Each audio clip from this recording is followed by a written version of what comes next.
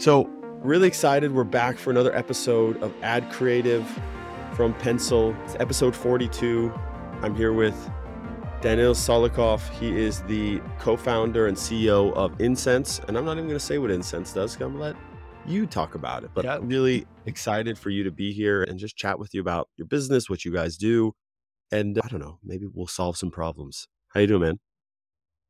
Doing great, and thanks so much for inviting me. I was really happy that we finally met IRL in LA a couple of weeks ago. Yeah, that was great. Just like Twitter world, D2C Twitter is such a small thing, but then at the same time, when I meeting friends, I'll put like that. In absolutely. IRL, that's changing like everything. Yeah, it is 100%. There's nothing. I think I got jaded to it, to be completely honest with you, during COVID. Yeah, you don't need the IRL. Just in the last 6-7 months, I've been spending time with people, and you realize just how much kind of being able to see someone in person and interact with them. Yes. So shout out to the Godfather, Nick Shackelford, for making those things happen. It's God great bless to be you. able to do that. Yeah, absolutely. Before we jump into all the good stuff, what does Insense do? Insense helps e-commerce marketers to scale paid social with UGC creatives and influencer collaborations. So we acting as the creator marketplace, connecting both e-commerce marketers with UGC creators on our platform. And then the vibe is basically the same as the Upwork. So if you have ever worked on Upwork or Fiverr or other freelancer marketplaces, so that's kind of the experience that you can expect on our platform. But at the same time, it's super niche and it's tailored for needs of e-commerce marketers as well as influencers. So I think there's probably like a non-nuanced answer that I could say, oh, I know why you did this specifically. Why did you build this? What was the impetus to do it? Because and maybe this is me being too deep in this space, but you think, oh, this stuff is saturated, right? Like there's so many platforms, this, that. What did you see? Because my experience generally has been, I don't want to say negative, but it hasn't been overly positive dealing with platforms, putting together influencer campaigns, etc. And so I'm curious, maybe that's the need you saw, that everyone sucked and there needed to be actually a good provider. I'm curious just kind of what actually was the impetus to start Insense in general. Yeah, absolutely. First of all, we started Insense almost 7 years ago. So it's been quite some time, right? Before so many other players pop up in the recent years. And actually, the idea of building Insense came up in the mind of my brother, who is a co-founder of Insense. He ran a couple of e-commerce shops. So he were in your shoes, probably trying to understand and getting the new customers via paid social, organically, different channels. And then he successfully exited both ventures, started his own small e-commerce agency, helping other entrepreneurs. And back in the days, he realized that UGC content and influencer collabs are going to be dominating in paid social. That was his belief, right? And for that, he was starting building a Google spreadsheet and using messengers like Instagram DMs or WhatsApp to reach out to these photographers, videographers, micro influencers, UGC creators. Back in this, no UGC creators, just creators, right? And then he realized that it's not scalable. So when he had 10 clients and 100 creators, it was fine. But when it started scaling, then it became the whole mess. And he was trying to find any software that will help him to solve the, payouts to creators, how to provide the copyrights for the content for the end user. All these minor questions, and he couldn't, because there were some influencer marketing platforms out there, and he didn't want to build an influencer marketing platform. And that's, I think, one of the biggest differentiator between us and so many other players there. We were always building a marketplace with the vision that how to help media buyers to get higher performance in ads with UGC creators, with influencer whitelisted ads, with something like that, right? So how to make sure that organic posting, traditional influencer marketing, can be converted in paid, but not staying only organic posting. That's done. So that's why I think that's the biggest differentiator between us as it was and as it right now. That in our vision, we were always focused on business results, which is conversions, traffic, all of this stuff. And yeah, Yeah. that was the reason why we are building Incense at the beginning and still been building that. That's an interesting one. I find that this happens quite a bit, whether it's an e-commerce company or a SaaS company, there comes out of this, it's always just it's like a pain, right? Especially Yeah. software specifically, where you say, oh, there's an opportunity in this market. Let's just see what this is, but no one's built it. So we should try to fill that gap. What I really love is we didn't want to, we just Yeah. had to. And Yeah. like you said, that angle of we're trying to have it like with a very special thought process around marketplace, etc., to make it so that it's better for the brands. I think this is like the brand first approach. People say they do it a lot, but they don't actually do it a lot. And so I think it's really refreshing to look at that. I guess you've been building it for 5 years. And I think anyone who goes to build something at the beginning, there's a certain amount of naivete you need, plus ego. And I can do this, but also I don't know all the unknown unknowns that might actually stop me today. And obviously, as an entrepreneur, you have to be incredibly enthusiastic and optimistic about the state of the world. But I guess what was different than you expected from kind of those first iterations? And like you said, you've been building to be able to have the market share you have today. It's taken 5 years of building and iterating. What's different from what you had expected from being an entrepreneur and building something like this? It's a great question, and a lot of reflection I had during New Year's time when I was reflecting why I'm still building that, what's up, because it's always ups and downs. And when I was reflecting on that, first of all, being an entrepreneur, it's something that you cannot teach that. It's something either you have it or not, and that's done. And it's not good and bad again. It's this world. It's not only based on the entrepreneurs. No, we need operators. We need people who are moving things down the road. But at the same time, I think being an entrepreneur and staying an entrepreneur, so it's one of the best learning experience for me. And I'm discovering a lot in people management, in product development, and all this stuff.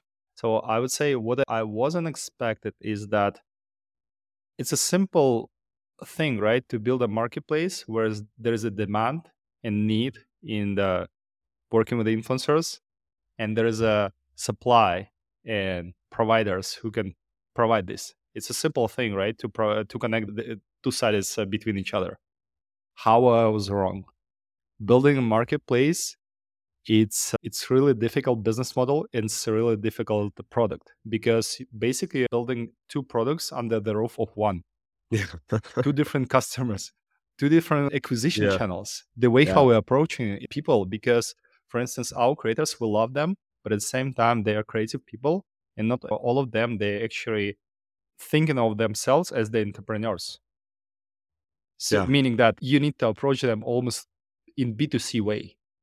They're more driving the campaigns to get them onboarded and all of stuff and developing the product. And then we're working with marketers who are clearly B2B. So our language is different for two sided. The number of use cases that we never thought, but here you go, right? Product city. Yeah. So how to make it scalable? It's Yeah. a way different approach, the way different things. Can you deliver? Yes, you can, but we're still improving this use case. I think one of the biggest thing that I didn't expect that marketplaces are tough to build. At the beginning, is you won't have a lot of growth, to be honest, or you're just lucky, right? But at the beginning, it's going to be almost like zero growth, and you don't understand like why do you need to spend your time.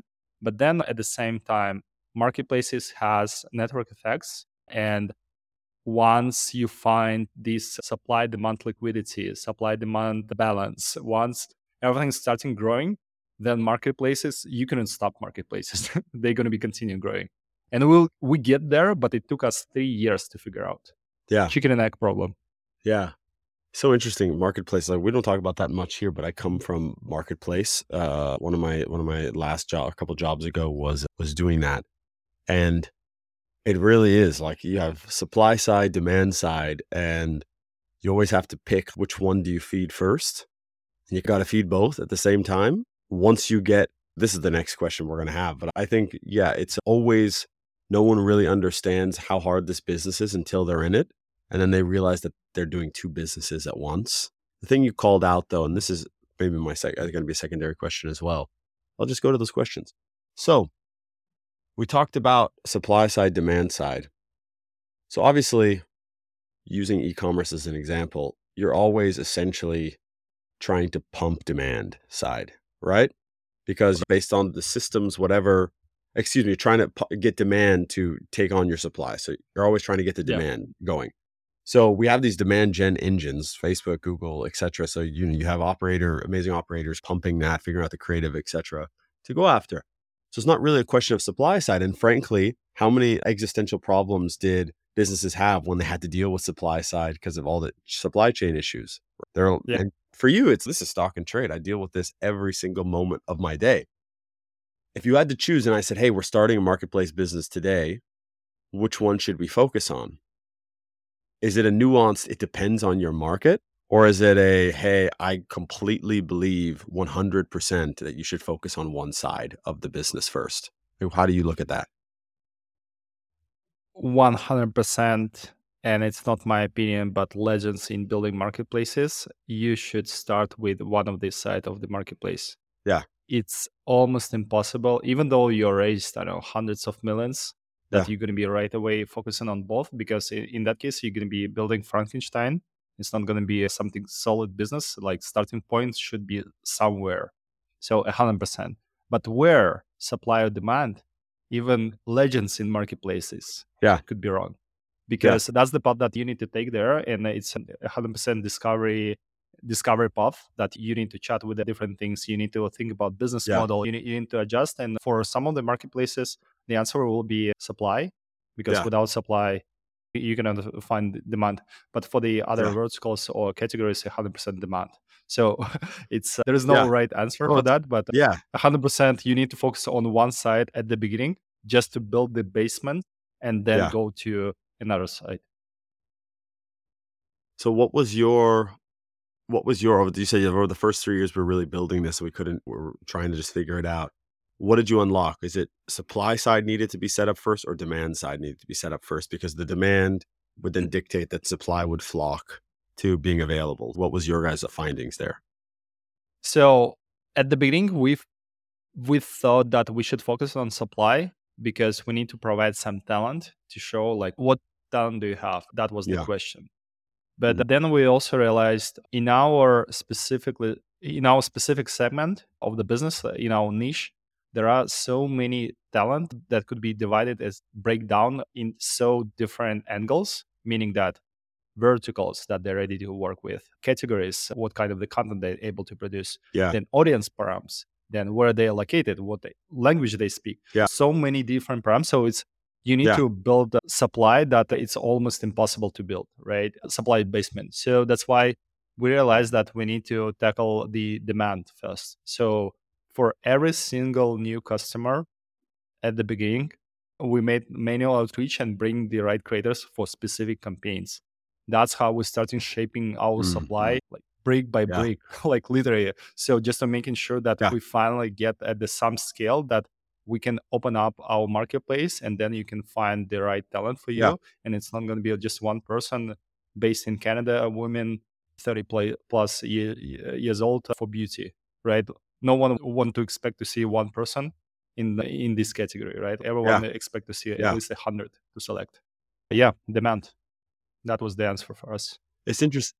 It's interesting because thinking about that, like just backtracking on it, you could have built supply side, but you still have no demand. But by building demand side, you're still building the supply by, like you said, brick by brick, essentially going and sourcing those people. And then they're in the backlog and you can use them for any other campaigns you have going forward. But essentially every new brand that comes in says, hey, we have this specific brief. Go find the 10 people, 5 people that we can talk to that are valuable. And maybe 2 are in the cross section, but every time you do it, it's like you get a net new 3 creators per kind of brief. So you have 100 briefs, 3 net new creators. Now you have 300 creators and so on and so forth. So that's that's the right way to go about it. Yeah, and I'll just add here, let's say 3 years ago, 20% of all creators that we needed, we already have them in our database, and 80% is continual outreach. So right now the distribution is 9 to 10. So 90% of creators, we already have them, and 10% we are continually doing outreach. Yeah. based on the niche requests or Yeah. like whatever, and continue building that. And another magic that is happening with our marketplace, there is a network effect that is happening Mm. where our clients, e-commerce brands, they kick off the first campaign, found the great talent, satisfied with the work, and then they coming to us and saying, "Hey guys, we have our own roster of influencers or ambassadors or UGC creators that we want to manage via your platform. Can we bring them?" Yes, you can. And then we're getting super solid talent because Yeah. if we are working with e-commerce brands like Obvi, Yeah. you can trust these folks. You can trust that Oh, they work they've with already done the hard work. exactly. They're Yeah. going to work with a solid Yeah. talent. So there is no need to moderate them because we trust them. And there Yeah. are so many great brands that we are working with. And if they bring their own talent roster to our marketplace, yes, please. Yeah. Please do. It's an interesting one too, because you're essentially saying to the creator, hey, look, you've been brought in by this team. We're just going to make you more money without you having to really do anything except deliver on itself. So I have a couple questions on technology specifically here. One, when you have things like Billo and Gander and Trend, right? These are the down market solutions. How do you think about them? Is it, hey, look, every brand needs some help, and based on our pricing, maybe not every brand can afford to work with Incense, so we're happy for them to eventually graduate to us from those? Or do you look at them and say, these guys, what are these guys doing? They're not actually helping. Yeah. I think for every service, there is some certain level of customers. Yeah. And you can say about some of the products, they are more mass market, some of the products more premier, some of premium, some of the products are have more everything at once rather than some of the products are about a specific niche, right? Yeah. When we're saying below, so some of the customers, potential customers, they're saying like, okay, who's your direct competitor? Below, the main Yeah. competitor. Yeah. No, Yeah. it's not Bilo. Yeah. And the reason why, because Bilo is one third of what you can do at Incense. Yeah. Meaning Yeah. that can you do influencer marketing campaigns at Bilo, influencer whitelisted ads? No way, because they don't have influencers. That's not their Yeah. part of the strategy. Yeah. And also at the same time, I think Bilo is a good solution where you're just starting the brand and you don't want to commit for any subscriptions like on Yeah. Incense. And moreover, sometimes when we have these calls with potential customers and they're saying, hey guys, we're just starting the campaign. We haven't done any paid media yet. Yeah. We're trying to figure out. We understand, okay, it's a churn customer for us already. Yeah. And the reason why, because we're not silver bullet. We are solution for scaling. What it's already working. What different Yeah. angles you want to test out and things like that. And then we're saying, hey guys, like how about you go to Bilo because there is no subscription, pay for the creatives, take a look, test different hypotheses, coming back to us for scaling. That's the way how we are approaching the things. So we more like a one-stop shop approach in a way. Yeah. We're not that premium as some of our other competitors who are more focusing on upmarket or even enterprise. Yeah. But we're not cheap as well. But with this price, you will get really solid support from our team. Yeah. About the GoGander, so I think it's just a different solution. I recently saw one of the research LinkedIn posts from one of the VC. I don't want to bring them name, otherwise they will be disappointing. I still didn't answer them, but I was disappointing of the level of the work that they have done. Yeah. Because they were saying, okay, we analyzed the UGC and creators, and right now we are understanding who is going to be the winner, category defining leaders. But they actually put on the same map companies like Yotpo, companies like Bilo, companies like Gander, companies. Is it all about UGC? Yes. Can you compare that and put in one place and really compare and understanding who's going to be winning? No. Because it's so different. It's almost like saying that who's going to be winning in the marketing, like marketing solutions in general. Yeah. So is it Facebook ads, Google ads, email, or SMS? So completely different. How you can it's different thing. Like I was surprised. I was so disappointing. It also shows me that it's really hard for us to pitch to VCs sometimes because they are not marketers. They have no idea. They're seeing UGC. Okay, let's put all UGC in one bucket and then compare that. Yeah, I think this is interesting, like going down this path. So I had a few follow-ups there, but I think this is a really interesting thread to pull. Shaq wrote that tweet like UGC is dead, and then a bunch of other people wrote Yes. UGC is dead. And it's a funny one because I don't know if anyone really believes that. I think the idea is what it was has been saturated, and now we have to go to the next level of what we can do. And I guess that comes back down to education, right? Here are the different things that you can do. Similar, by the way, VCs just follow trends. They're not making trends. They don't see trends. They're just trying to, it's a roulette table, right? And they're just trying to place the best Right. bets on what they've known are the usual numbers, if you will, or maybe they're Yeah. counting cards. Is maybe a better way. You're not always going to win, but you'll have a higher chance of winning based on the knowledge that you have in the math. How do you educate? Because I have this hypothesis that we're in this late stage of original UGC or just CGC, whatever you want to call it, Yeah. non-brand generated content, I guess is the best way to say it. And I don't think anyone really understands what that means because no one has actually pivoted away directly from the style. It's like a very single style kind of bell curve, right? The Simon Sinek, there's the early adopters, then there's the next level of innovation, then there's late stage innovation, then there's all the people who didn't want to adopt and they're doing it now. And we're on the other side of this crest. How do you look at this right now? How do we have to educate people on why UGC is never going to go away? Because it won't. And what do you think the next stage of it is? Yeah, I think UGC is definitely not that. And I think Shaq, being our friend and an investor, so he is pushing some ideas to open the conversations, and he did it again and again. So he's a master of Twitter, right, in that things. But what the idea he was trying to put there, and I would agree.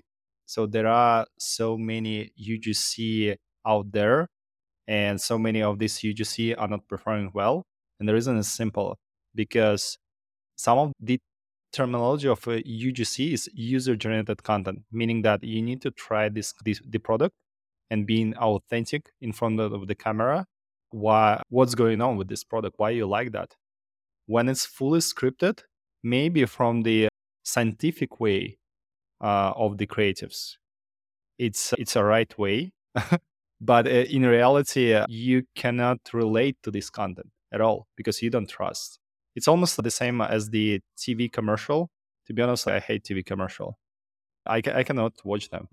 Just I can't because I'm not relating to that. But I expect from TV to feed me with such content. I don't expect from my social feed to get the content that I cannot relate and all this stuff. So that's why I think right now UGC is not that, but it's definitely is evolving in a way how to make sure from one hand it's going to be authentic. From another hand, it's not going to be just a random dude who tried the product for a couple of days, then just sharing emotions.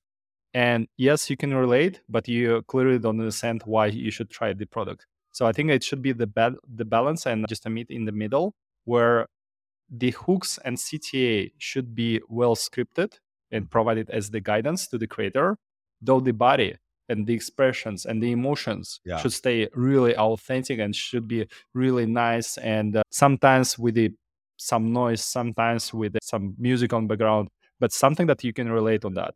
And I absolutely agree with you that UGC will never go away. And the reason is simple. Why UGC became such a big thing in 2020? The answer is simple. It's 6 letters. TikTok. Yeah. So only because TikTok, UGC became such a massive trend, and because other platforms they introduced new formats like Reels, copy paste of TikTok, Spotlight, copy paste of TikTok, Shorts, and all this stuff. So right now, all of these companies they pushing more and more towards this format, and they know that creator content and UGC in general, so it's the ones that is performing well. So that's why we're going to be stay with these formats for quite some time. Let's put it like 5-10 years, and then I'll see. But then you would expect that during this content, like what else are you going to show them?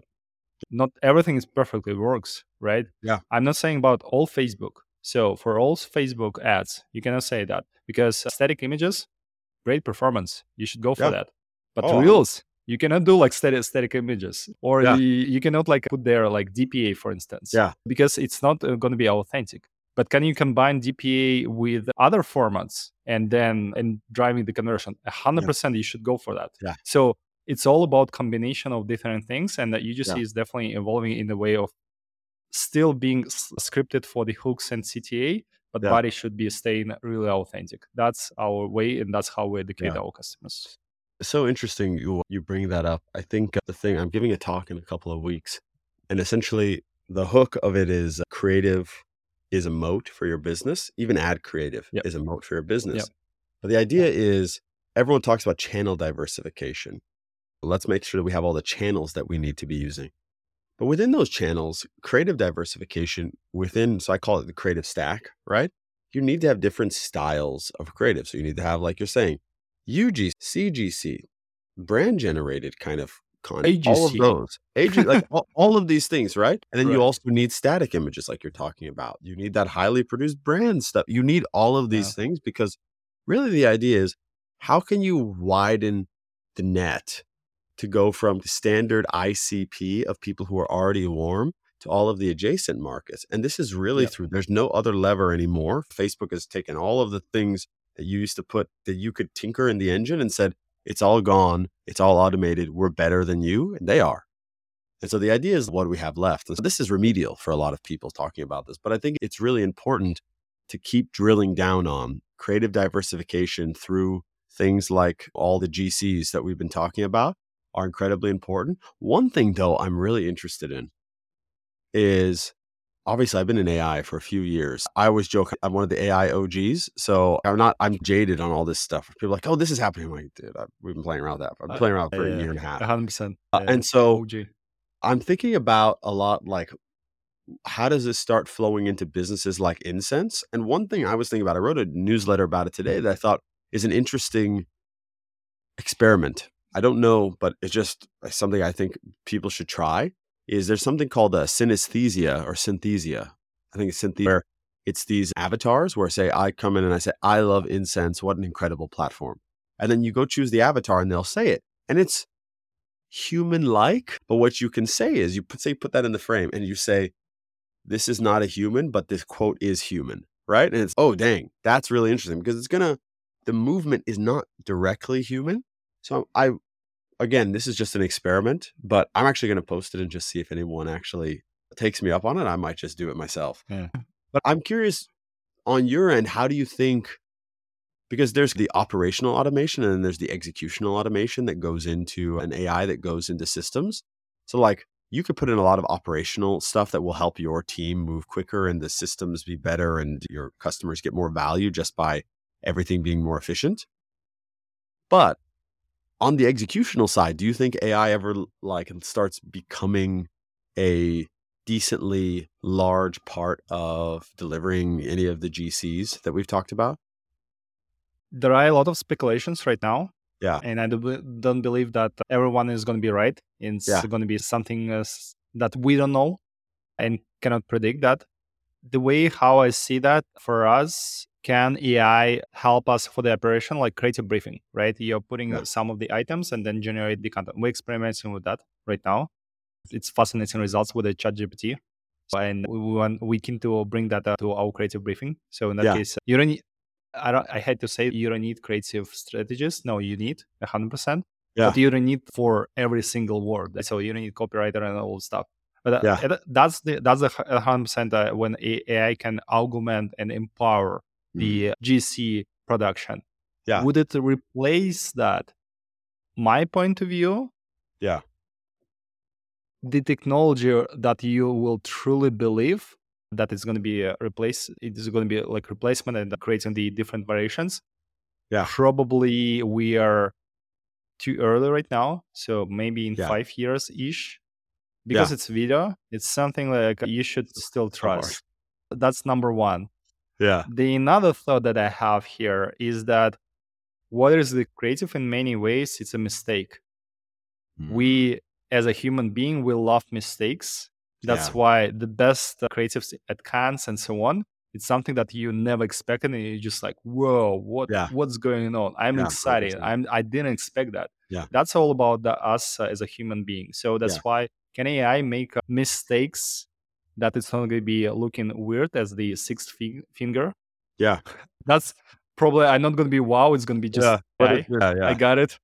Yeah. So this is I highly doubt that AI will get there and being replacing the brain, creative brain, who is able to produce this Yeah. level of mistakes. That's the second one, and emotions in the right way, not just the smiles, but emotions. And the third Yeah. takeaway, I think FTC will be stepping into this game. I think what you guys doing at Pencil, it's not going to be regulated that hardly by FTC Yeah. because you just generated the content now Yeah. using the AI Empower and so on. Yeah.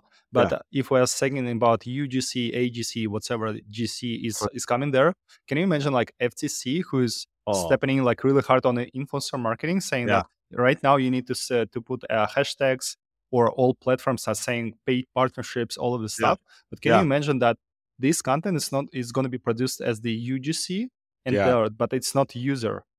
It's Yeah. a machine who is saying that yes, you should try this skincare, but it's a machine. It's Yeah. not a human. Yeah. So I think FTC will be stepping into this game really Yeah. hard for the GC Yeah. because then it could be a lot of fraud and misleading things. Yeah. Yeah. Because you with They don't. AGC sometimes Yeah. there is a conversation right now Yeah. that's happening on Twitter. With Yeah. AGC, people are not users. Yeah. So how you can trust them?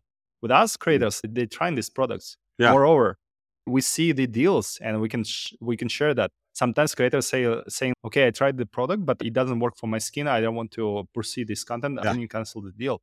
Yeah. Because they're human. And so that's why I think regulations will be definitely stepping in because of it's what I've been observed on the influencer marketing. You should talk about that, by the way. Yeah. You should talk 100%. more about. I think that's a really interesting one because one thing, not that it's pervasive, but I think a lot of people think that the influencer and creator world it's incredibly transactional. Hey, just tell me to talk about this. And by the way, obviously it is. Like there are creators who just do it and they do what they have to do no matter what. Yeah.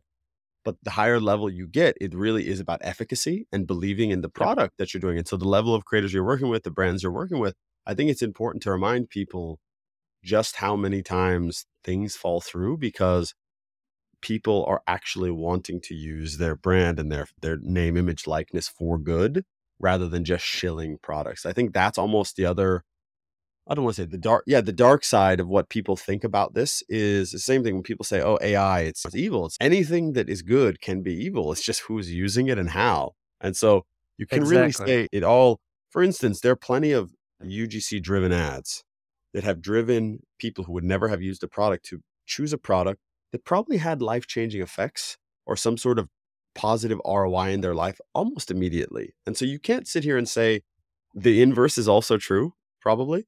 And so you can't say that one thing it's not so black and white. So I think it's a really important one. And the FTC thing, I hadn't even considered what that was going to be. But now that you're saying there's a lot of litigation that will happen. Yeah, no questions 100%. asked about that. And you're in it. I'm not, right? So I'm like, FTC. Because I observed what is going on with the influencer marketing for years. It's been, 6 years or so when FTC started pushing social platforms about having the special tagging that is it sponsored publication or not. Even though it's happening organically, right? Yeah. And we saw some lawsuits and all of the stuff that is happening. So I really highly doubt that. First of all, AI is the thing that I think any government, not only the US, they're afraid as a hell like that. Yeah. Because you can, I don't want to put like that, but you can start something wrong 100%. nationwide 100%. with using AI in their own hands, right? Yeah. So right now they're afraid. That's why a lot of regulation will happen at 100% because crypto, it's not even close to be that dangerous for governmental power as AI could be. ChatGPT makes us feeling that, wow, it's definitely a new internet is happening right now. Oh, 100%. The funny thing is just going down the crypto road is it's still, no matter how much, use Coinbase or any of these other kind of platforms, it's still much more difficult to play around with crypto than get on ChatGPT and change something, use synesthesia to make faces. You've seen all these deep fakes that people are being able to do with stuff. Like it's a lot more. This is why there's so much conversation about the regulation of this stuff. It's why Hollywood is having all of these issues. Like the writers are striking because they think that stuff is going to go wrong for them in terms of studios trying to use AI to bring down costs. which all really interesting stuff. I see some of the strikes because I'm in LA and I feel bad for them. But yeah, I completely agree with you. So we're going to go to anti-rapid fire because I don't ask short-ended questions. Okay. What is the best piece of advice you ever received? Oh my God. That's the best. Enjoy the ride. Enjoy the ride. We sometimes we forget that, okay, it's being a startup founder or operator, yes, or people mentor. So sometimes you have a lot of things to ups and downs. People are leaving the team, or someone is disappointing, and all of the stuff, or something that's happening, not cool. But you need to ask yourself, are you enjoying the ride? So is it worth that? Do you need to keep this pushing? So if the immediate answer is yes, I'm enjoying the ride, maybe I'm disappointed, maybe I'm stressful, but I'm enjoying that, then keep going. Yeah, I love that. I love that. It's such a good reminder because I think we're always thinking about the future and then also looking at the past saying, what did we do wrong? Not just sitting in the present and saying, you know what, this is great. I could be doing so many other things that are not actually this engaging and this fulfilling. So completely agree with you. Yeah. Okay. It's just so succinct. I guess the next big one is if you had, say, 22-year-old founder or someone who's in the game of founding and wants to do this, and you could go back to them and give them one piece of advice or one nugget that you wish someone had told you or that you just knew early on, what would that be? Focus, market, ICP. You need to understand, do you have the market for your idea? Yeah. Like clear market. That's it. Yeah. It's going to be that you're going to be competing. Not saying advertising market is billions of billions. No, your market. That's number one. Then clearly understanding who's your ICP and nail down there, and then focus just to deliver. So we wasted some time where we starting selling not only e-commerce but also mobile apps and enterprise customers, and we had L'Oreal and other big brands. But we wasted time there because we understood that the product approach and marketplace are not going to be tailored for such big company. And then, we just wasted a lot of time. So these three items are really clear for the founders. Yeah. And then people management, culture, and what kind of the talent that you bring to your team. That's the next one. It's not only about founders, like startup founders. It's more about related to anyone else who's operator.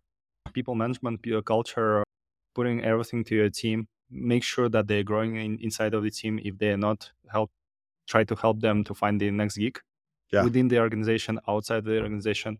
I think that's where you will get a lot of fun and enjoyable, and you're going to be patient about the space. Yeah.